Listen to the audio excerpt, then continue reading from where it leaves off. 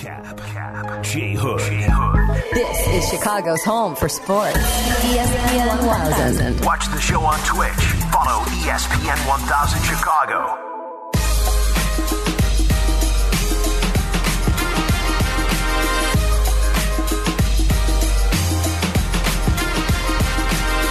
It's 7:36 in the great city of Chicago, and you're home for White Sox baseball. We've got baseball this afternoon. White Sox and Oakland A's. Pregame show starts at 1:30. Is that correct? Sounds about right. And it'll close out the series. Reynaldo Lopez is on the bump. Sox will try and take 2 of 3 in Oakland and then come home for the Boston Red Sox with my guy Jonathan Hood and Connor McKnight on the call with Len moving the TV. I think your pregame's at 2 with a 2:37 start. There you go. You are correct with a bonus 4-hour Carmen and Yurko show today, boys. Nice. They're up till 2. How about that?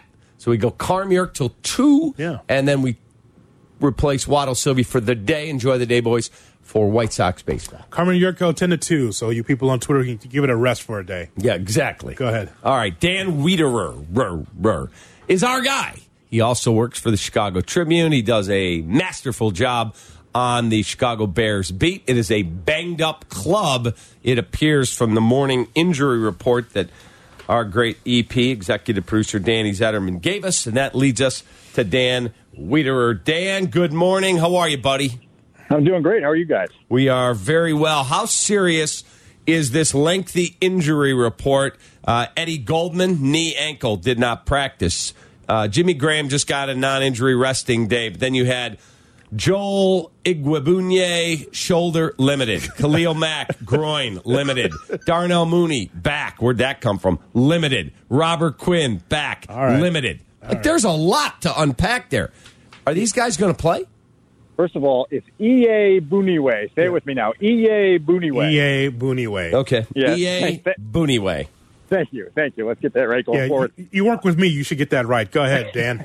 Wow. The Eddie Goldman news needs developing, right? And we need to hear from Matt Nagy this morning on exactly what happened, when it happened, how severe it is, and what that means up front. These other guys who are limited, I'm not all that concerned about Mooney. Mack, obviously, after he was on the injury report 10 games out of 16 last year, you'd like to see him go into the season not dealing with something that's bothering him. But he was on the practice field yesterday, didn't look hampered by it.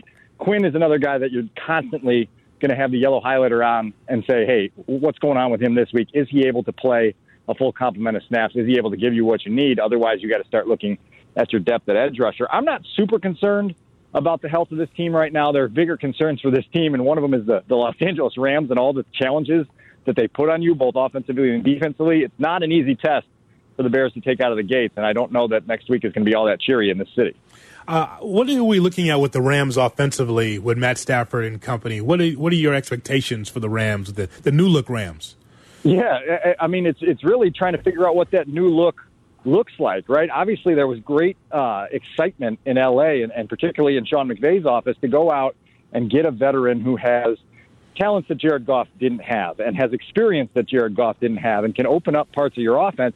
Now, Stafford in that first unit offense didn't play at all in August, and so we have no idea what any of it looks like, right? And so it's a little bit of a guessing game into what that's going to translate into on Sunday night. I think what you always see with the Rams is they use so much motion and play action and all these other things that really challenge a defense to be disciplined. You hear a lot about eye discipline this week at Halas Hall, about guys on the back end, even guys up front, making sure that they see enough but don't see too much,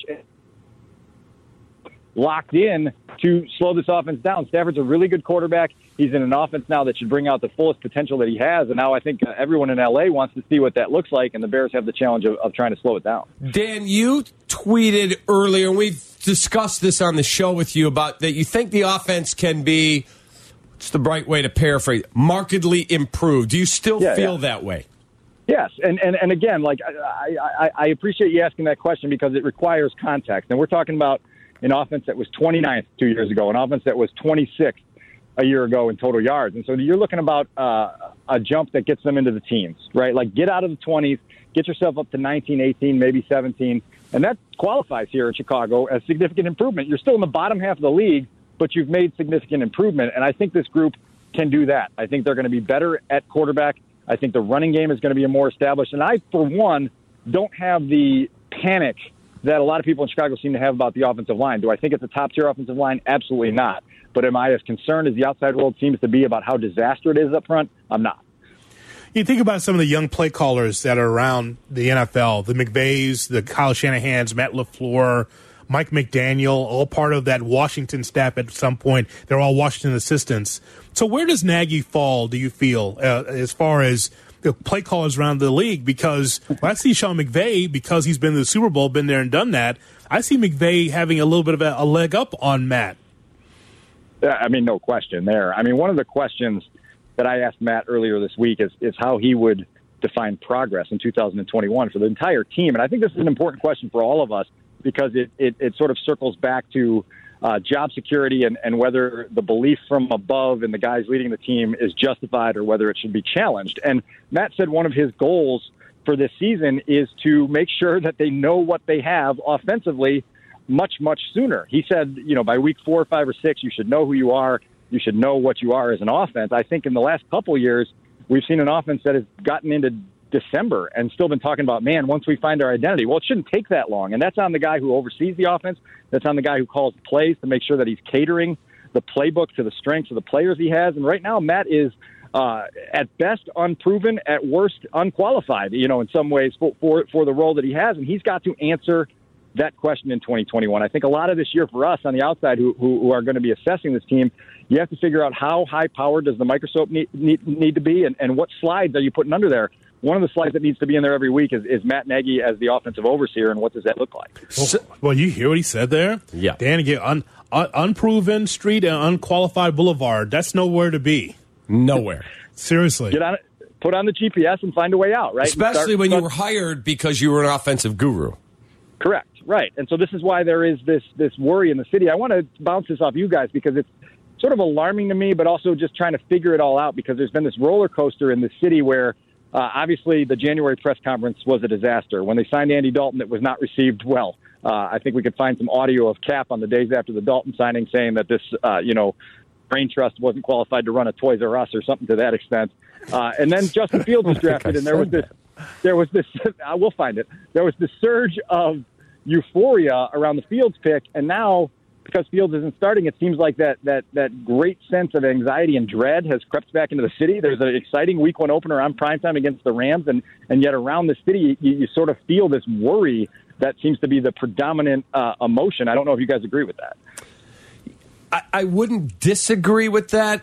I think there are some people that are so anti-Dalton, so anti-Ryan Pace, so anti-Matt Nagy that no matter what they do, if it doesn't have Justin Fields starting a game, this team stinks, they're going to get crushed. Would you agree? Yeah, I do. I believe that. Yeah, I believe that crowd is out there, and now I think it's probably trying to figure out a way around that to get a true sense of who this team is. And again, I think this kind of circles back to what would we all define as progress and improvement. Those were the buzzwords used by George and Ted back in the winter on what they needed to see in 2021. And for me, it's not necessarily a win total. It's not necessarily a return to the playoffs. For me, it's what does the development of Justin Fields look like throughout 2021? What does it look like at the end of 2021? And do you feel going into 2022 that he's your for sure long-term answer at the position? Everything else doesn't matter quite as much as that. And so it's a complicated season because if they go 7-10, but Fields looks like Herbert did a year ago or Burrow did a year ago, and you feel really good about solidifying that position, then does the 7-10 and the lack of a playoff appearance bother you as much? Well, I just think that one of the things that Cap and I have talked about, Dan, is that you can see that there's a divide between Justin Fields fans and actual Bears fans. Because if you're a Bears fan, no matter who's under center, you should be rooting for the team. But you could just tell, I don't know if merchandise sales or just because it's new and fresh, but the idea that people are just pro Justin Fields and whatever happens with Nagy and the Bears, I don't think you can separate the two, but I think we've heard a lot of that this summer.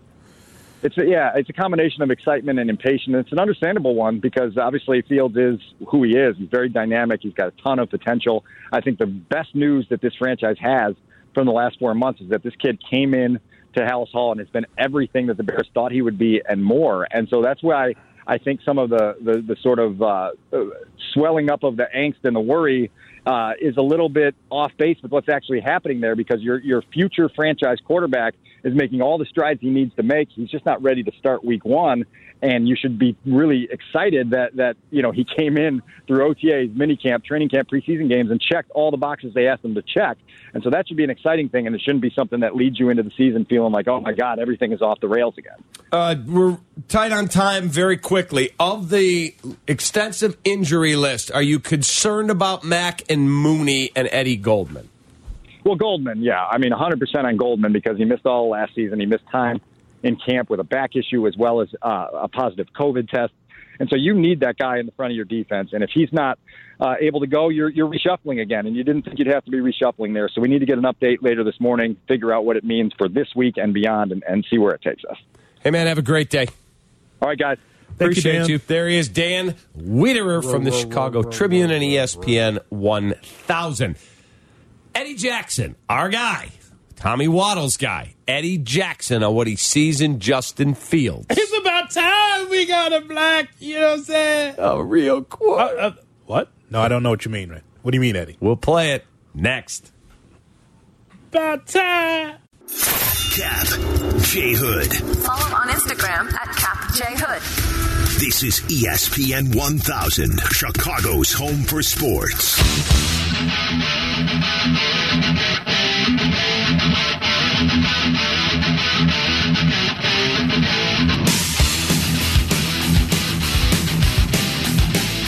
Okay, Marcus Spears is awesome on television. We knew we had him on because you're wearing your sissy blue jacket today. Excuse me? Yeah, your sissy blue jacket. This is awesome. As the LSU coach would say about UCLA. Yeah, exactly. I love that LSU coach. I'm a huge fan. Ed Ogeron is awesome. He is. I've gotten to interview him. I like that dude. Yeah. I think he'd be fun to play for. But Marcus Spears is one of those guys who's taken his personality, which he brought to the NFL and to football, and brought it to TV, and now he brings it to our show, and he's kind enough to join us. Marcus, good morning. How are you today? Fellas, what's going on, man? Good to talk to you guys in the Chi-Town. Well, it's good to talk to you. So all anyone here, and apparently it's all anyone at ESPN wants to do, is dissect Justin Fields, Andy Dalton, day after day after day. What do you think about Matt Nagy saying this is not about what's best for Matt Nagy, this is about what's best for the Bears long term and Justin Fields? It's great for Justin Fields if he feels like he's not ready, but Matt Nagy conceding that he may not be a part of the plans in the future because what he's doing at the quarterback spot, y'all know, I think is outrageous. But the bottom line is, it's something about what they've been seeing every day telling them that Justin is not ready. And I guess I had to come to the conclusion that has to be the situation, because when you talk about talent, and even in the offseason when Andy and Justin had an opportunity to play, I thought it was clear as day who the best quarterback was on the roster. And I don't think there's much of a disagreement there. I just think Matt Nagy is playing it safe. I don't agree with that. But at the end of the day, man, that is what they feel. I hope, listen, guys, I hope that is what they feel like is best for the team and the best position to give them an opportunity to win. If it's about preserving Justin Fields or worrying about ruining a quarterback that's young or a situation where you told Andy Dalton that he was going to be the starter and have an opportunity to play, and if those are the reasons why Justin Fields isn't starting, Matt Nagy ain't got to worry about the damn future. He won't be there. It'll be another coach making the decision to put Justin Fields in because he's the best guy to lead this team from the quarterback spot. Marcus, the thing that I'm concerned about is the locker room, and you can speak to this better than we can regarding how a locker room looks at a veteran in Dalton who's been there and done that, and we know what he can do, versus a young guy in Fields that you know is the future. What are the other teammates thinking about that in a scenario like this? Well, look, man, one, in Andy Dalton's situation, you have respect for veterans, man, who's doing it for a long time, and all the things that I've heard. Andy is a good dude. People like him. He's been a good teammate when he was in Cincinnati. Do speak highly of him. But one thing about the locker room, man, and I'm glad you asked that question, is if all of those guys clearly think Justin is the best guy, to put them in a situation to win games, because that's the thing that I've been screaming on television. It's not just about making this decision between Andy Dalton and Justin Fields. It's 51 other guys you got responsibility to as well if you Matt Nagy and Ryan Pace. So the bottom line is this, man. It's a fractured locker room if those guys think Justin Fields is the best option for them to win games. Now, if they think that the veteran presence of Andy and what they've seen from Andy day in and day out and what they're hoping translates on the field from whatever positive things they've taken away from Andy being in there, then all is well. And we all know the game. Like, winning is cure-all for everything, right? But if you lose and you start getting your head bashed in, it's going to be dudes in that locker room looking at Matt Nagy and Ryan Pace like, hey, man, let's see if the young guy can do a better job. And if that movement is not happening, that's the quickest route to lose them. Marcus, what do you think of the Bears' defense? Because if you take the average age of their starters, it's 24 and a half. But then you look and you go, well, the cool and key dudes out there, Trevathan's on injured reserve right now. Mack is over 30. Quinn's over 30. Hicks is over 30. What do you think of their defense? Well, I mean, you talk about the age. I think Khalil going to have a bounce-back year. I think he's taking it personally. Akeem is a big physical presence, man. And as far as D tackles, he is a top-tier echelon when he's healthy. And obviously, you start thinking about age. Roquan is coming along. Obviously, Robert Quinn needs to be the guy that they thought he would be coming over from Dallas and having the type of impact on that. I feel good about this defense. And the reason I feel good about it is one thing that people may look at negatively. It's a lot of veterans and a lot of experience on this defense. And they understand how to play in situational football, especially when when you potentially have an offense that's not going to produce like you want them to or like you would love to have them do. So, look, everybody talks about the Chicago Bears, and we've been focused on Justin Fields and Andy Dalton and the saga playing out from the quarterback spot. If this is going to be a playoff team like they were last year and the identity of this team, it runs straight through this defense. That's the focal point of the Chicago Bears right now. Yeah, it's some talent offensively. David Montgomery went over 1,000 yards. Obviously, I think Allen Robinson is a one. I think everybody thinks that based on what he's been doing for the last 3 years there. But the bottom line is that defense is going to carry the banner for the Chicago Bears. And I think if they have any shot at getting in the playoffs, if this Andy Dalton experience doesn't go well, it's going to be because those guys are forcing turnovers. They're giving their offense short fields, and they are able to put their imprint on the game. It'll be 2 or 3 plays where you look and say, okay, we won that game because our defense set us up in the right situation. That's what they're going to have to be this year, and they have the guys to do it, man. So, Marcus, this big matchup for the Bears on Sunday night against the Rams. What do you think of the Rams now with their new quarterback in Matthew Stafford? How do you think it's going to work out? Oh, I think it's going to work out great, man. Listen, the one thing, we all talking about Tampa potentially going 17-0. I don't know if people remember in Week 11 the Rams beat the Tampa Bay Buccaneers when they were in their flow. So did the Bears. They had figured out a lot of things. Not the Bears, I'm sorry. The Rams. Yeah, and the Bears did as well. Yeah, the Rams beat the Tampa as well. The Bears did as well. But talking about the Rams from an offensive standpoint, and McVay thinks that Stafford is going to elevate them even beyond that. The issue he had with Jared Goff was that he thought he couldn't overcome the X's and O's. If everything was clean and clear, Jared Goff could play at a high level. What Matthew Stafford will do for this team, because he's been in Detroit, suffering with an organization and a franchise through all types of change, from head coaching to general manager to identity and how they want to play football. Now he's going to be supported by a really good defense. Obviously, we know that. And then when you look at the offensive side, having Sony Michel is a pickup in that zone scheme is great. But Matt Stafford should lift this team, and I have them with an opportunity to be there in the end in the Super Bowl. They have an opportunity. Tampa is obviously the favorite, and some other teams are in there, and Green Bay obviously. But the top 3 teams for me in the NFC right now today is Tampa, the Rams, and Green Bay. So the league released this morning through their medical staff that 93.5% of players are vaccinated fully. 99% of all other football staff are vaccinated, at least one shot, if not fully. Yet you have a team like Buffalo. You have a team, Minnesota. Their coach called them out multiple times. Do you think the vaccine issue could drive a wedge into a locker room, or no, guys they'll work around it? Oh, absolutely, it could drive a wedge, especially if you're losing a key guy on your way to trying to have success. And look, man, it's all good in the off season to say, hey, I respect everybody's approach to the vaccine. I respect how guys are handling it. But paychecks change narratives. And now we today, Thursday, tonight, Tampa, Dallas Cowboys. Direct deposits hits on Tuesday and Wednesdays. And when guys' personal choices have the potential to stand in the way of that beyond football, yeah, it'll be some issues. It'll drive some wedges. So, look, man, for the unvaccinated guys, all of these guys have to be very careful. But the unvaccinated guys especially, they have to be more cautious than anybody that's vaccinated to make sure that they can get from week to week without getting COVID, man, because it's 10 days. You're done for a week for sure.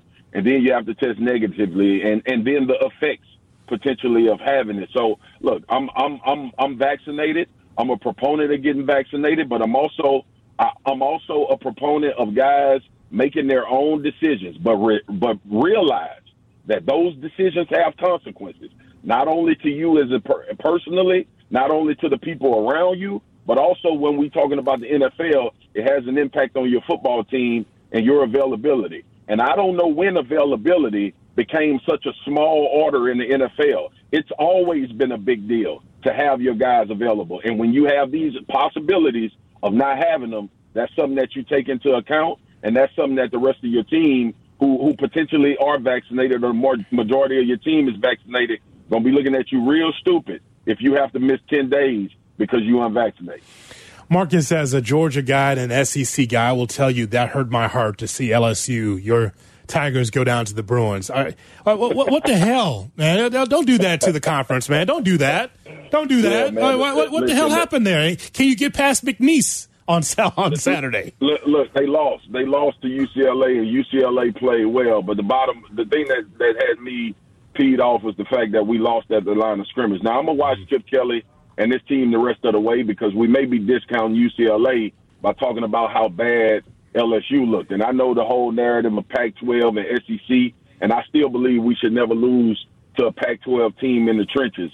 But I don't want to dismiss the fact that UCLA not only had a great plan, but they had some players out there that could flat out get after it. Look, man, when LSU loses, I go down in the dumps, and I potentially am going to have to watch my Cowboys lose tonight. So if y'all ever want me to come back on this show, leave LSU out of it.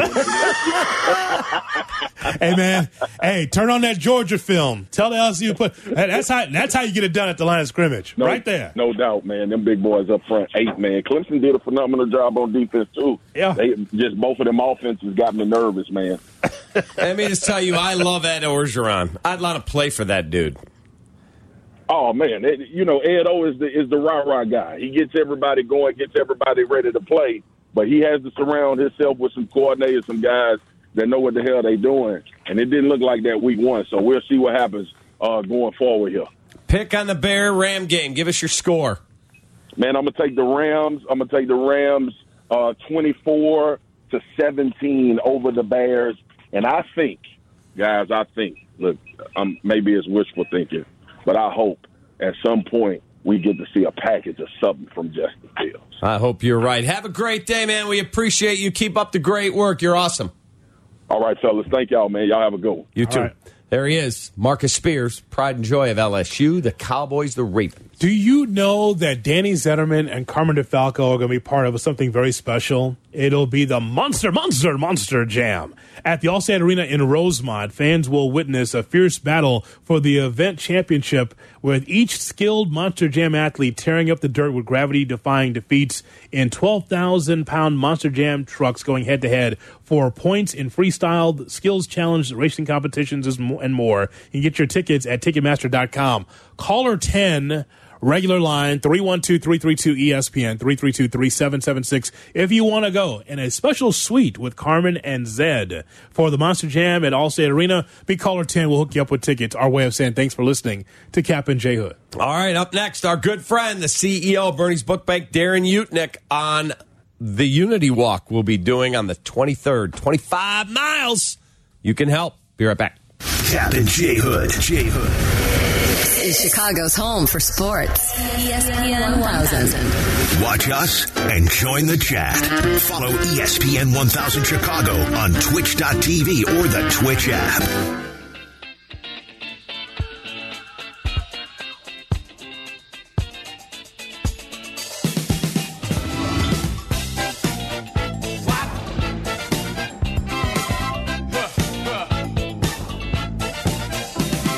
All right, Darren Utnick is the CEO of Bernie's Book Bank. .org.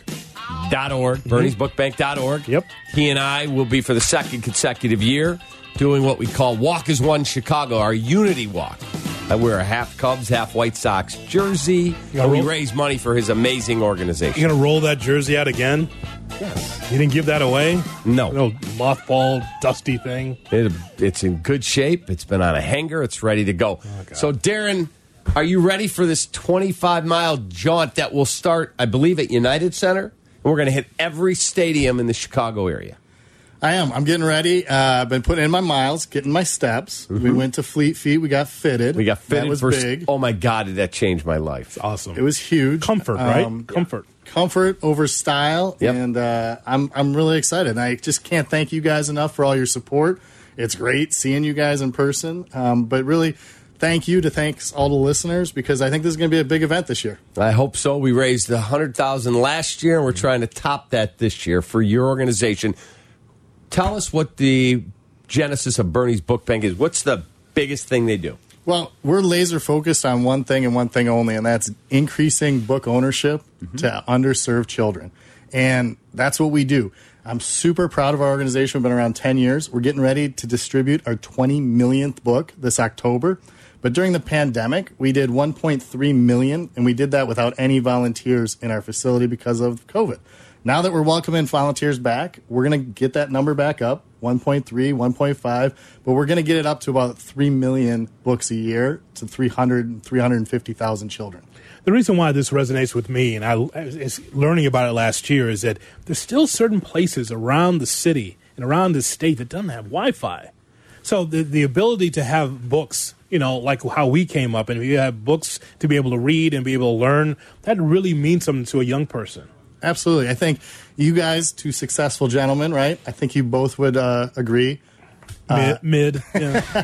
Yeah, this is the worst of the success. It's radio. Right, Yeah. but reading is still fundamental. It is. Right? It's fundamental to everything you do. Yeah. And that's why book ownership is so critical. And these children, so in the areas that we serve, there's usually one book for every 300 children. So that book's not getting checked out. No. They're not getting to utilize that book. They're not getting ready to read. They're not getting ready for when they get into school. And so we have to change that. And here's the easiest thing about it. It's a solvable problem. We know how to solve it. We'll just increase the book ownership, right? We'll get them reading ready so when they're in school, they're ready to go. And the stat that I always tell is the state of Arizona bases their penitentiary needs on 4th grade test scores. If that doesn't scare everybody listening today, it should, because we know how to solve that problem.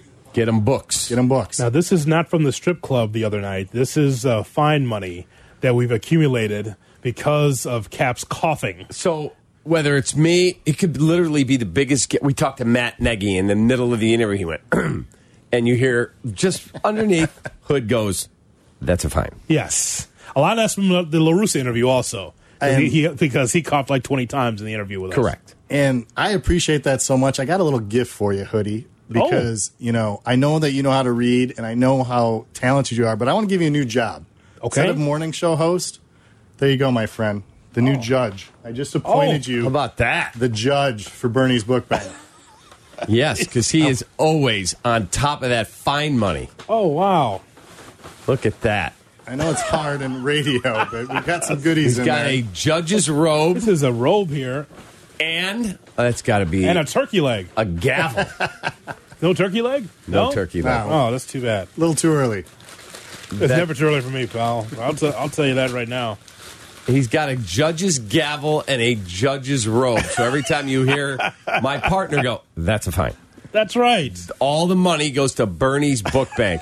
So That's right. all kidding aside, Hey, we ask for your help. The 23rd, there'll be a group of us walking 25 miles. And we're going to start at United Center, hit Guaranteed Rate, Look at the gavel. Wrigley, and the college, all the different colleges. And we are going to have participation from the Red Stars and the Sky and UIC and Loyola and Northwestern. It's going to be really, really cool. I've got a Bernie'sBookBank.org seal on mine, pal. How about that? So now I'm definitely going to be there. Here come the judge. That's me. it. That's going to be me. You got it. How about that? So- I always want to be Judge Mathis. There you go. Judge Hood. Case dismissed. Have a good day, crackhead. It's like, I love that.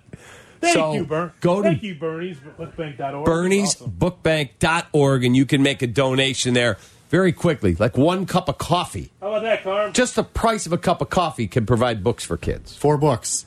Price of a pizza, 12 books. And that's how we're going to get it. We did it last year. We got up to 100,000, you and I. And so I'm hoping that all the listeners want to, participate, chip in, help us meet our goal, but also come out and see us. It's a fun day. We get some athletes, we get some celebs out. Hoodie was out last year. You want to rub elbows with the Honorable Judge Hoodie? That's right. You can now. With the We're rope. good. All right, so go to Bernie'sBookBank.org. The event is on September 23. You're out of order. You're out of order. The whole place is out of The order. whole place is out of order. That's it. How about that? Darren, thank you for coming Darren. down here. Thank you guys so much. We really appreciate ESPN 1000 support.